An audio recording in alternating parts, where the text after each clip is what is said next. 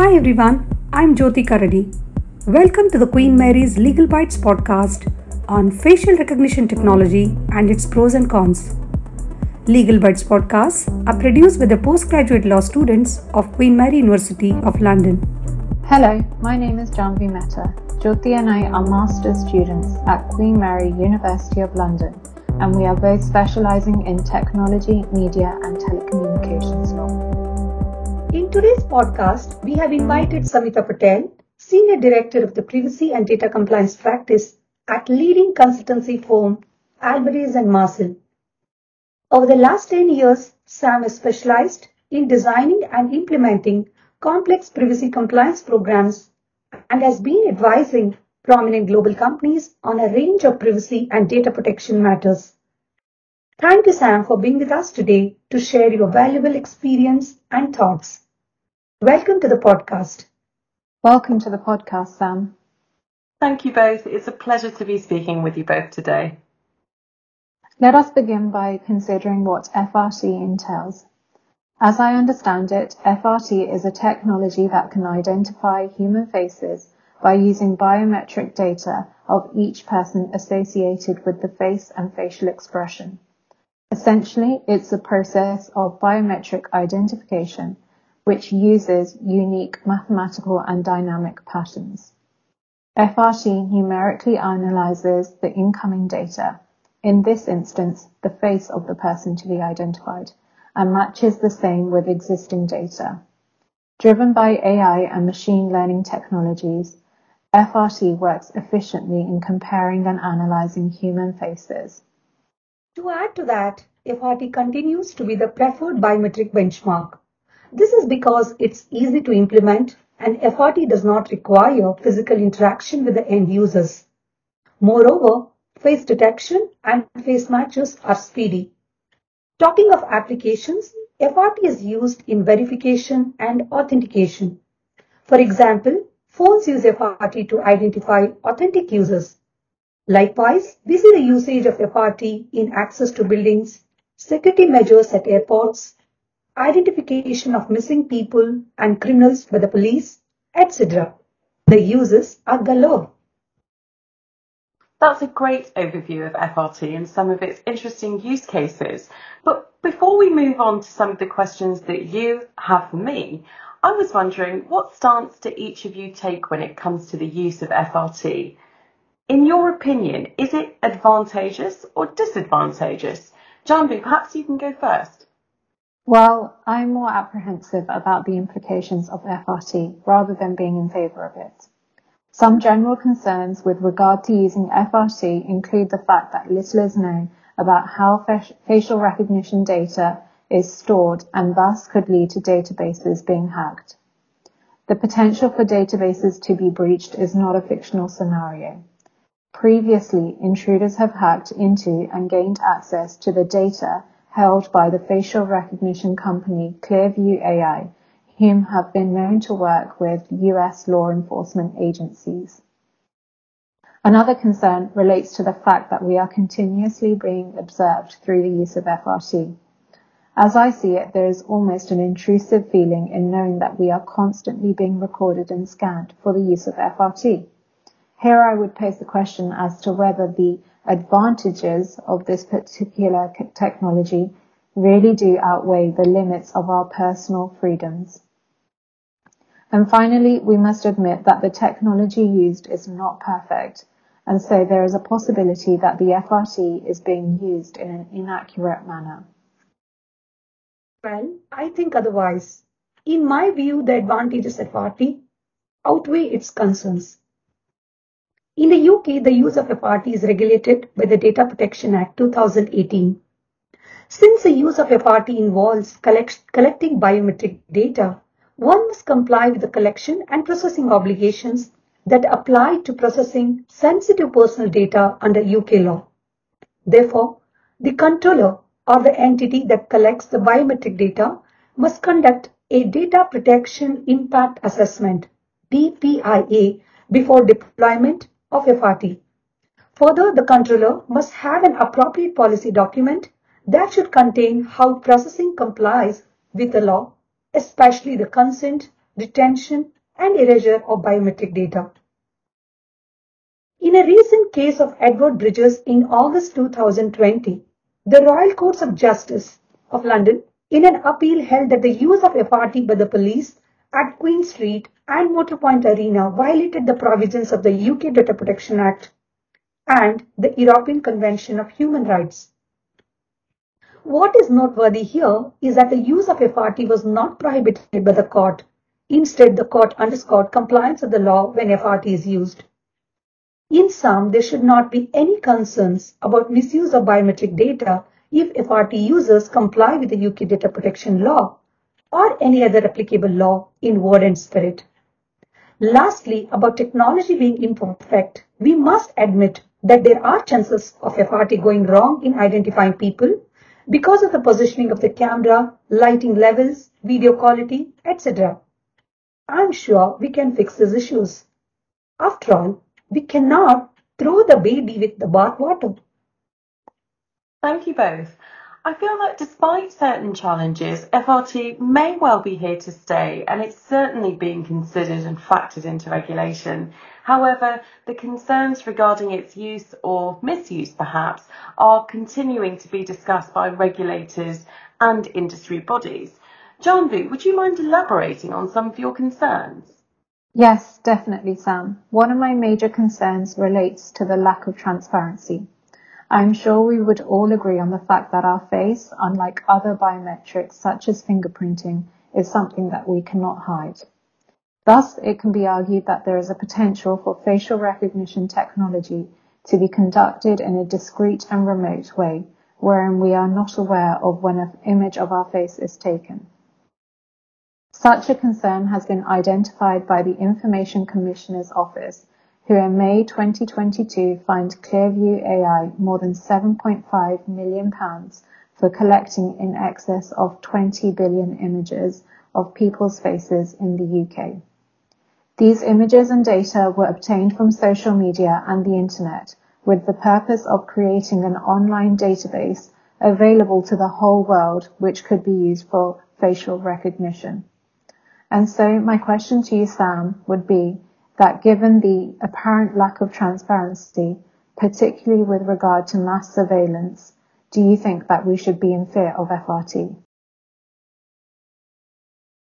In my opinion, we shouldn't really fear FRT, but focus on its regulation and implementation.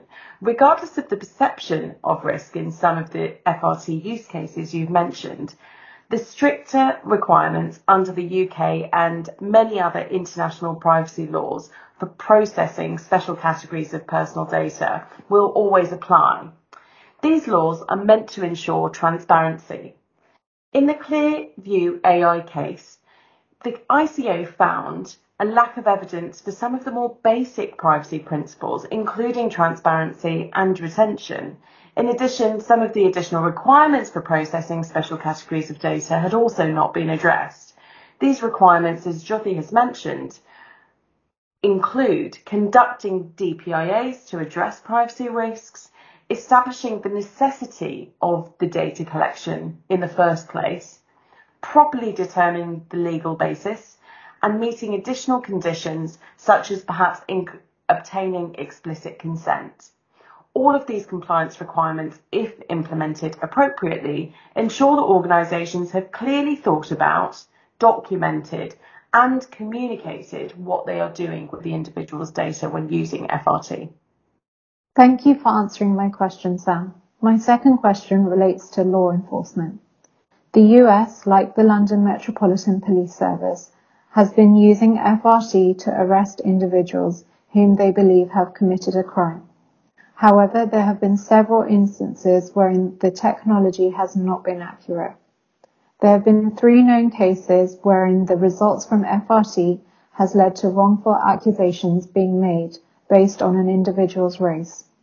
Similar to this, Amazon's recognition machine learning had a 31% error rate for ethnic minority females.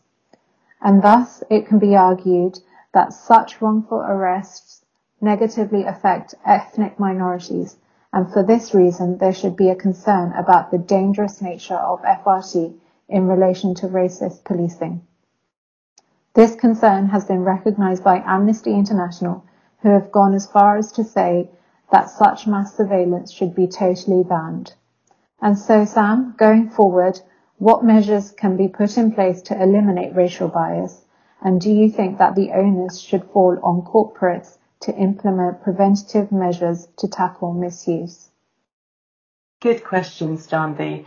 So to your first question about eliminating racial bias, AI's accuracy depends on the quantity and quality of data sets. Racial discrimination can often occur when the data set is limited or the results or assumptions are not being properly checked or validated. If the AI is fed with unbalanced data, it's more likely that the inferences and results may be skewed or lead to inaccurate conclusions. So to limit racial or any other form of bias for that matter, using a larger and more diverse and inclusive data set to train the AI and facial recognition technology will enhance and improve the results. And moving on to your second questions on corporates preventing misuse, there is certainly an onus on corporates to prevent misuse and certainly controls that they can put in place. For examples, a few might include enhancing security controls and conducting thorough checks on any automated AI decisions and profiling based on FRT data. Practically speaking, this could be done by using reliable data sets and enhancing the knowledge and awareness of the developers of the FRT system so that they can better validate the results of the FRT during the testing period ahead of it actually being deployed. It's also worth noting that many countries, such as Denmark, have also introduced mandatory legislation for AI and data ethics for corporates to observe, further promoting the principles of privacy, ethics, and trust by design. Thank you, Sam. It would be really insightful if you could share with us interesting use cases of FRT dealt by you or that you have come across and how privacy compliance was implemented there. Sure. The first interesting example that I can think of is a casino example. So in the past, we've been asked to conduct a data privacy impact assessment, a DPIA, for a casino wishing to deploy FRT, not only for access, but actually for the safety of certain individuals. Let me explain.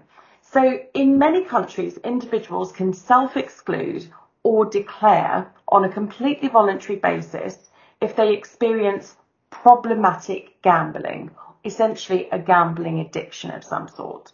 So after they self-declare, their names are logged on a national database. This particular casino was implementing facial recognition systems to improve their ability to keep these individuals out of the casino so as to not encourage or promote their gambling addiction. The primary purpose here is to protect problem gamblers. However, think about it. A casino might want to use FRT for other business reasons, like to identify loyal customers or high rollers and provide them with a better experience. They might also want to use technology to detect any criminal activity. The team conducted a really detailed risk assessment to document the use of FRT throughout the life cycle of the data, from how it was being collected to exactly what it was being used for and its purposes, how it was being transferred, stored, and eventually deleted. The DPIA can help with many things. It helped to validate and confirm a lot of the information communicated within a privacy notice. It also helped to identify the need for defined procedures and processes for staff when handling the FRT data. And a DPIA can also demonstrate the accountability principle, forming a detailed record of how the casino had contemplated and mitigated any associated risk. The other use case that I thought was interesting was not one that I worked on personally, but read about in the news last year. A popular theme park in the US introduced a contactless way of entering their theme parks using FRT. So the key risks here would be managing consent and making sure individuals, children, parents and guardians are properly aware of how their data is being used. The second thing is conducting the legal analysis to justify that this form of data collection using FRT is actually necessary. Not to mention that here we're dealing with children's data, and as you well know, this would certainly heighten risk levels. A key recommendation in this instance could include strict consent processes and privacy notice information for parents and guardians, also offering an alternative way of entering the park so they're not negatively impacted if they don't provide their consent. I also believe that I read the park defined clear retention periods for the data, deleting the data within 30 days of being admitted to the park. So those were a few interesting use cases that I thought I'd share with you. Thank you, Sam. That was really interesting and useful too. My final question is, what are the key factors that will enable responsible use of FRT? I think we would all agree that FRT and other technologies need to be implemented responsibly. I think that is threefold. Firstly, regulation with active monitoring and enforcement by regulatory bodies. Secondly, corporates not only being compliant, but also understanding the ethical and social impact when developing and implementing new technologies. And thirdly, individuals being able to exercise their own choice over their data in line with what they are comfortable with when they have the chance to do so. Thank you, Sam, for that crisp response. We have now come to the end of the podcast. Sam, thanks to you once again for being with us today. We hope our listeners enjoyed listening to this podcast. Thank you, Sam, and thank you to our listeners. Listeners, tune into our podcast anytime on Queen Mary's Legal Vibes. Stay in touch for more podcasts on tech issues. Bye.